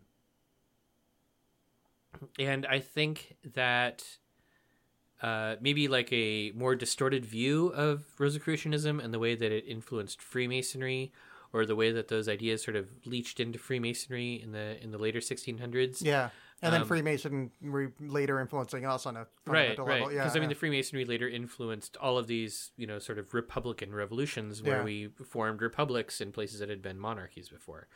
And the first place that really happened was in England. England had been building a constitutional monarchy for a while, but by the end of like the Glorious Revolution in the 1680s, I think, when William of Orange came over, England had really managed to develop a way there is a representative government, and the monarch was losing more and more power. And I think a lot of that came through this idea that was present in Rosicrucianism, because it was part of this like Protestant Reformation, that individuals had this divine right to knowledge that was just as important. Like, it didn't matter if you were a peasant or a king, you still had the same sort of divine right to knowledge if you were good enough for it. I mean, that little bit I read before was basically saying, like, it doesn't matter if you're a king or a millionaire or whatever. If you come to us begging for knowledge, we're not going to give it to you unless you're worthy. And they're sort of stripping away everything and being like, the question of worthiness isn't about your birthright or your pocketbook. It's about, I don't know they don't really say what their criteria is, but I imagine people who interpreted it were being like, it's what's in your heart. It's, so I think that there's sort of a level of egalitarianism in that. Yeah, no, that tracks to me. That makes sense. Yeah. And maybe some other stuff that was more subtle. I'm not totally a huge fan of what happened to the way the Western world started thinking in the 1600s. I'm kind of an anti-materialist myself. Yeah, I think we're a little in the materialist woods myself, for me as well. I'm a big fan of science and scientific thinking. Oh, but shit, me too. I feel like we're missing a shitload of something. So I had this conversation with a friend, Colin, who knows a lot more about science than I do, and but he knows nothing about any of this stuff. And he made it. So we were talking about dark matter and like kind of the current state of things. So like, well, I find it weird. Not find it weird, but it's like, well, quantum theory doesn't agree with, like any kind of like macro physics where, you can have spooky action distance. Essentially, the operations of very tiny things work differently than the operations of very large things. And he's like, yeah, that's just, blah, blah, blah. And then we bring up dark matter, dark energy, how most of the universe is known. And like, yeah, I mean, I feel like it's one of those things where like the Greeks had that model where you could like put all the, like, basically they had this model where you put all the planets together, turn it, and you could track the motions of the stars, but it had Earth at the center. And it was incredibly accurate. I'm like, I just think that's where we are right now in science. Like I think we're going to, like, in 100 years from now, we're going to look back and go, wow, we had a really cool descriptive model, but it was very, very wrong. And he couldn't hear it. Why wouldn't you not hear it? I mean, that's the trend. It happens every 100 years. We look back and we're like, those guys were dumb. But I think it's the materialist side is that because there's nothing cutting the whiskey, that there's nothing else there. So that's all your footing is in this instead of having any other kind of side thing. So there's no neuroplasticity, right? Because there's nothing else aside. So the entirety is science brain is science brain. So there's no RAM. There's nowhere to kind of hold. There's nowhere to hold side memory while other thoughts are happening. It's just science. And the same way with on the other side of the coin, it's Christian. Like no way, right. Well, like it's let's just look at just like mystics, right? Like mysticism has the same sort of problem where it's like, oh no, feelings and thoughts and the unconscious and like all this stuff. Like so. I guess saying that I'm anti-materialist is, I'm anti like hardcore materialist. Like, we don't know the whole picture yet. Science is incredible. I love science. I studied physics in college. I'm super dismayed. I had a conversation with a friend of mine the other day who is like, there are people on the internet. Who are so dumb. I've never noticed. I'm weird. Yeah. But I had a conversation with an internet friend of mine the other day who was like, "We've never been to space." I'm like, "What are you talking about?" Oh God. Yeah. And he's like, "Watch this video." So I watched the video, and the video is about how amazing CGI is now. So we can't trust any videos NASA gives us. Yeah. I'm like, I don't care about NASA's videos. I've worked with satellite data. I've literally worked with satellite data, and I've only worked with like a tiny fraction of it. So you're saying that they spend all their time faking satellite data, and it works. You have touched on the fury in my soul. I was invited at one point to debate a flat earther, and I declined because I read his arguments. But every argument is, well, they made it up. NASA invented it. Blah blah blah. So I talked to one in real life at one point, and I said, "Do you have your phone on you?" And he said, "Yeah." I'm like, can you find out what the weather is? So he brought the weather app, and thankfully he had his location data on. I'm like, that's satellite based. And so you can't have a satellite on a flat Earth. There's no, but here's how you can. There's no gravity. Oh my God, I know. Did you know that? Yeah, there's no gravity. Yeah, there's no gravity. Then how does gravity work? No, you know why? Because we're falling. That's what he told me. It's centrifugal force. It's what? It's yeah. So maybe he didn't say so. I may be giving the wrong dumbass explanation. Oh, there is a dumbass explanation about the reason that we feel like we have gravity is that the Earth is accelerating upwards. It's flat, but it's accelerating. Wait. And I'm like, how does that even work? I forget he gave it was something. That's why I said straight. I forget what it was. Something. So, but just George. I'm like, but you can't have it. It's just one of those like. Do you understand? Like they have to have like they have to account for like. For like the speed of light when you have gravity, when you have satellites. Like, I mean, there's like GPS drift has so much math that's it's stranglingly frustrating. It's people who have never looked at the technology. They've never. So I mean, the thing is like, not only can we see the results of the technology, you can look behind the scenes of the technology and get the raw data. Yeah. Like if you want raw GPS satellite data, you can go get it. No. And the thought that there's computers or something out there that's faking all of that all the time. Well, I mean, it doesn't make any sense. There's eclipses. There's every other celestial body that we can see is fucking round. Why would we be the? Oh, so the we've never been to space thing involved a whole bit about how the ISS is fake. Oh, yeah. And I'm like, hold on, I'm going to sneeze again. Maybe not. Well, I mean, I think the ISS is fake. That's true. But, you can look at it. Yeah, I know. But you can, like, see it in a telescope. Yeah. You can see with the naked eye sometimes. You like watching. So yeah. it's still just fake. Yeah. It's Well, I mean, fake. No, because do you know that the moon is holographic? Do you know that theory? Well, I was thinking that maybe the ISS could be projected into our brains by government telepaths. Yeah. No, I didn't make that up. The moon. There's a theory that The moon is a hologram? I didn't just make that up. That's a real theory. A guy named Crow777. He shows up in the higher side chat sometimes. Believes boy. the holographic moon. What's the deal? How would there be a holographic moon?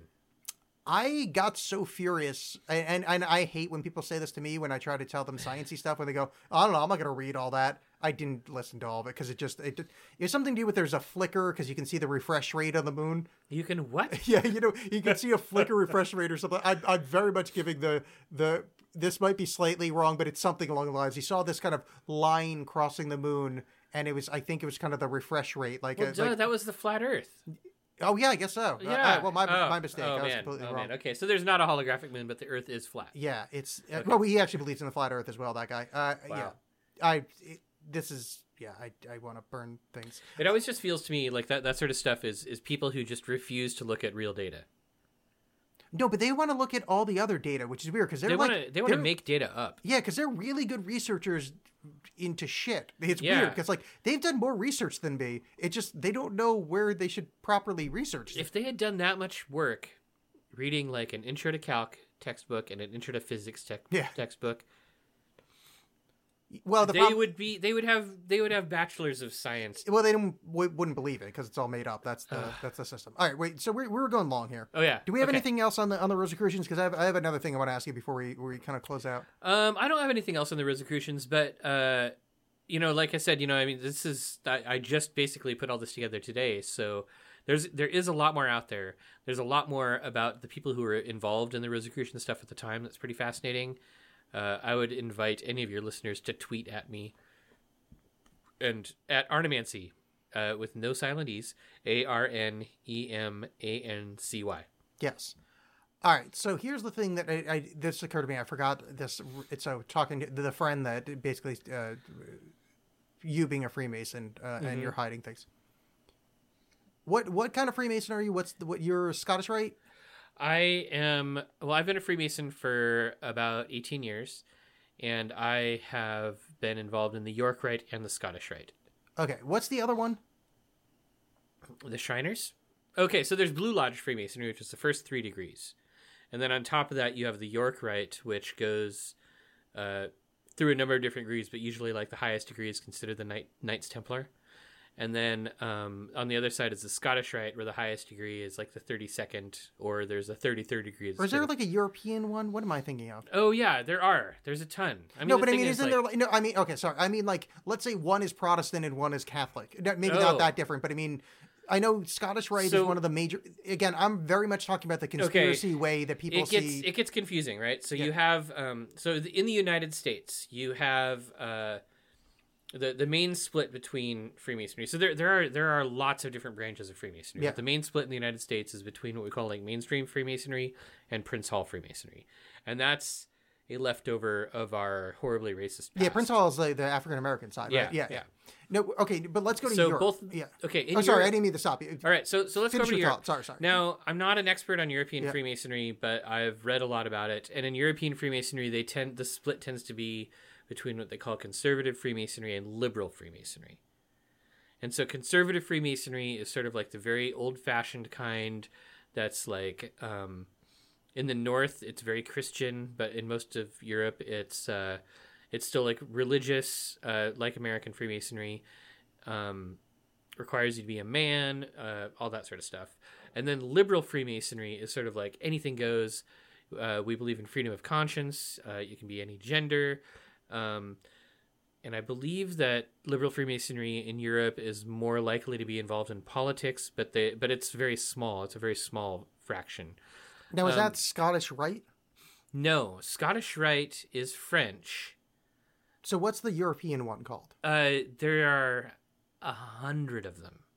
And they're all At just least. loosely called. Yeah. Okay, so the reason I'm asking this is it's okay. So basically, the reason I'm Okay, asking give me some specifics about what you're asking. no, about. that's the I problem. might be Is able to dial it in. I can't because what's okay. Let me describe to you what the conspiracy world thinks of Freemasons. Growing up, I read about Freemasonry. I heard that there's essentially two kinds, and I know there's more than that. There's subdivisions under that, but the two main kinds are basically Scottish Rite and the other one that I can't think of his name of. Scottish Rite, York Rite. Okay. Scottish Rite goes to 33, or one goes to 33, the other goes to some lower number. Yeah. These are the two major things of America, and then there's the subdivisions and the blah, blah, blah, but we don't care about that because this is the conspiratorial thinking again. Europe has their own deal. America schismed off in the Great Experiment, the New Atlantis, by the Freemasons. Okay. So you are, according to this horseshit way of thinking, you are now, the problem is they get along. Essentially, the way conspiracy theorists, I think, kind of play it is that you can only be either a Scottish or a York. Okay. That you can't. That between they shall not mix. That there's no. That these are two antithetical groups. Oh yeah, that's total bullshit. I mean, I'm not saying that that's like the way they say it, but that's kind of the way it's presented a lot. All right, so. Okay. In questioning at the bar, talking to a friend of mine, and what friend is very guy I know at the bar that listened to the show. Okay. Is there a possibility that the other groups of Freemasons could be more in charge of shit than you're part of Freemasonry? Because, yeah, I know this is dumb, but like you know how you're not in charge of nothing, and like you're like as high as you can get without being some old dude getting that like obligatory last little bit. Is there a way that like one of the other lodges, a guy in your position, could be like, I don't know, running Pizzagate? Dude, there are something like 6 million Freemasons in the world, I know. right? I get how dumb this is. That is possible. Yeah, of course. I mean, we know that, for instance, Propaganda Dua, which is probably like one of the best Masonic conspiracies that's been uncovered. They were an Italian lodge of Freemasons that got like kicked out by the Grand Lodge of Italy, and ended up being like filled with like corrupt bankers and shit. But I mean, Freemasonry is a form, right? It's a lodge. So yeah, I mean, Masons don't all know each other. We don't all have the same. We don't even all have the same. We definitely do not have all the same ritual. I don't want to like really freak out your conspiracy theory listeners. That is kind of where I was going Every with it. single state in the United States has different ritual for the 3 degrees in the Blue Lodge. The Scottish Rite ritual is continually being rewritten, so there's different ritual going on in the southern jurisdiction and the northern jurisdiction of the Scottish Rite. The York Rite, every state has different rituals and sometimes different numbers of degrees. So there's a ton of different shit going on all the time. Freemasons definitely don't know each other. If you go into like your average lodge in a small town, you'll find probably that like 80% of the Masons there have gone to the same lodge their entire life, never even like gone out of town. They only know Masons in their own state. Like it's ordinary people in fraternal orders. Yeah. So this is another instance of like people not knowing their goddamn history. Go read about how fraternal orders used to work. Read about how secret societies in America have operated. Yeah, but dude, what you don't realize understand... that like 80 years ago, something like 40% of Americans were part of a friggin' secret society. It was just how life worked. George Washington had a Masonic apron on, and he swore himself in on a Masonic Bible. Hell yeah, Boom, he did. Proved you wrong. You guys run the country. Yeah, well, we had a lot of Freemasons back then. But you know what? A lot of ordinary people were also Freemasons. Everybody was a Freemason. I've tried to explain the math here. To use your term before, there was no fucking internet. Of course you were a Freemason. There was nothing to do. Yeah. You got bored. You're like, you know what? I think I'm going to go hang out with the buddies down at the tavern and do weird-ass secret rituals. Yeah. But I know people at home, you're listening, if you're like one of those advanced scholar conspiracy guys, I assure you, dummies, that's what they think. If you think you know better than me, I'm not talking about you. Because there actually are more advanced Freemason theories. I never cared. Are there? I would love to hear some of them because... Oh, it's so dumb. It's the same thing as blaming the Jews for stuff. It's just people just pick some shit out of a hat. Maybe like 300 years ago, there was like 4 of them that did something, and now it's just, we can't get rid of it. The thing is, like, you know, like I said, I've been a Freemason for about 18 years. unlike 99% of Freemasons, I have been around the country. I've met lots of, high-ranking. Can you see finger quotes on the internet? I'm putting finger quotes around high-ranking Freemasons. I've talked to high-ranking Freemasons. I've worked with some of them on projects. So I would love to hear more sophisticated conspiracy theories about Freemasons, because if you've got a conspiracy theory about Freemasons, it probably involves people that I have met and spoken to. So yeah, see, unfortunately, I don't know the modern ones. Oh, please, yes, I would love to hear them. I know that you won't believe anything I do to debunk them, but I personally would still love to hear what you guys think is going on. Yeah, see, I know all the old ones. Like do you know that you guys designed DC as part of a giant energy grid to perform pagan and sacrifices? Oh no, that one's true. That one's totally true. Oh, okay, yeah. Cool. Yeah. Actually, that one wouldn't mind being true because we laid the cornerstone for the White House. Yeah. Well, DC is being, that whole there's the Moloch that's hidden in the streets of DC because you guys worship Moloch the ancient. Do you know that? Not know that? Wait, Moloch the treasure owl? Yeah. Oh yeah, totally. Yeah, Moloch the treasure owl. No, there's Moloch. Moloch the ancient Hebraic demon god is hidden in the streets of DC. You can see it. Oh, right next you're talking about Yeah, Isn't Moloch the name of the owl that the? Yeah, Bohemian Grove. It's an ancient Semitic. I thought thing, that I thought that was a different guy. No, it's Moloch. It's an old owl dude. I'll type it in right now. Moloch. He's a good guy. I think good guy, better owl. I think it's blah blah blah. Canaanite god, but it's all the Semite area over there, like back in the day, got it. But he's also like they call the owl at Bohemian Grove Moloch, and there's an owl hidden as well as a pentagram in DC, and that proves that that Freemasons are devil people. I guess. Well, I mean, honestly, exposés of Masonic ritual have been being published since well before Freemasonry became public. Yeah. So I would love to see some mentions of Moloch in our ritual. I've never come across them. We don't really go after like particular gods. We like to be really inclusive. Yeah, I gotta tell you, there's a lot of the theories around you guys. Mm-hmm. They don't really kind of like carry a lot of like logical linear weight. But the reason I bring it up is I wanted to kind of clear up so you're sure that there's not a secret group of Masons that are running the country right now. You know what? What I am sure of.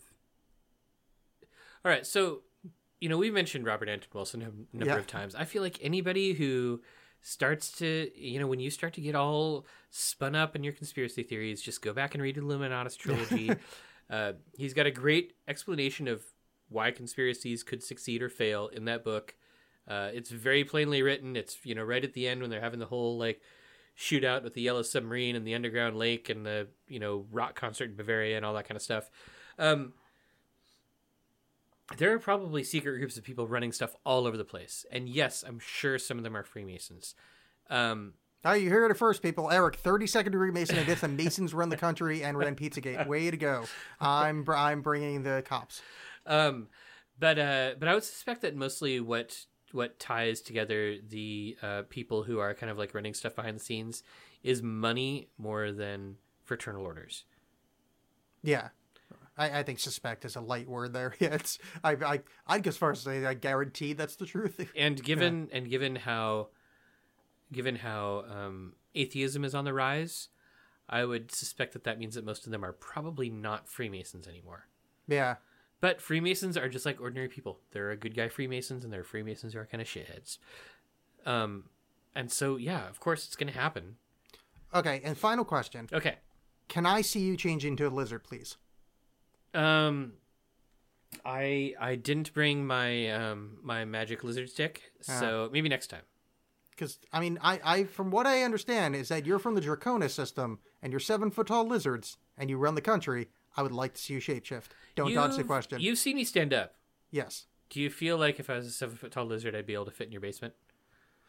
It'd be hunchy. Well, you can hunch over. Lizards generally have like a hunched over. You could be like a velociraptor style. Lizards are not dinosaurs. Well, dinosaurs were lizards. No, not all fish dinosaurs became birds. they became birds. Yes, but- I'm saying that when the sauropods split off, like I'm trying. This whole thing is I was trying to remember the name of the dinosaur people from Doctor Who. Saying that Slitherians, Slitherians or whatever. Slitherians? Yeah, that entire speech was me trying to remember the name of the fucking dinosaur people. All right. Yeah. I mean, that's a podcast. All right. So right. you can find Eric on the internet at Arnemancy. You can find his podcast is My Chemical Bromance. My Alchemical Bromance. Yeah, Sorry. Yeah. And you can find that on the new Google podcast app that has been released. You can find it on Apple Podcasts. Can we find it on the new Google podcast? Yeah, I think pretty much everything's mine's on there, and I didn't add it. All right. Cool. Yeah, and then you can find me on John and Alex Hate Stuff because that's the good show. So if you what's your Twitter handle? People might want to tweet you. Oh, I'm questions. still at the AlexCast with 2 X's. Twitter is dead, so feel free to try to resurrect it. That'd be good. I feel like Twitter's great. I've got like 2,200 followers now. Well, I have a lot of followers, but no one interacts because if you hit like now, it shows up on everybody else's timeline, and I think people are afraid to do that. Oh. Yeah, this is a recent change. About a year ago, my interaction went to the shitter about a day after this went into effect. Because if you hit like, it says, Alex liked this thing. And I think everybody's afraid to like stuff, especially the shit that I post. So. Well, I still use Twitter a lot, mostly as a robot, like, as Freemasons. Oh, like from that cave. Yeah. Yeah. This has been a lot of fun. Yes. I'm looking forward to having you on My Alchemical Bromance. Well, thank you. I can cut that because I thought I like kind of forcing people in uncomfortable situations. No, we talked about it before. Yeah. We totally talked about it. Well, I mean, you also lied about not running the country. So you, sir, are a 7-foot-tall reptilian liar. Well, all I know is that being a 7-foot-tall reptile made it way easier to build King Solomon's temple. That's true. Well, on that note, everybody go, I don't know, worship Moloch. Bye.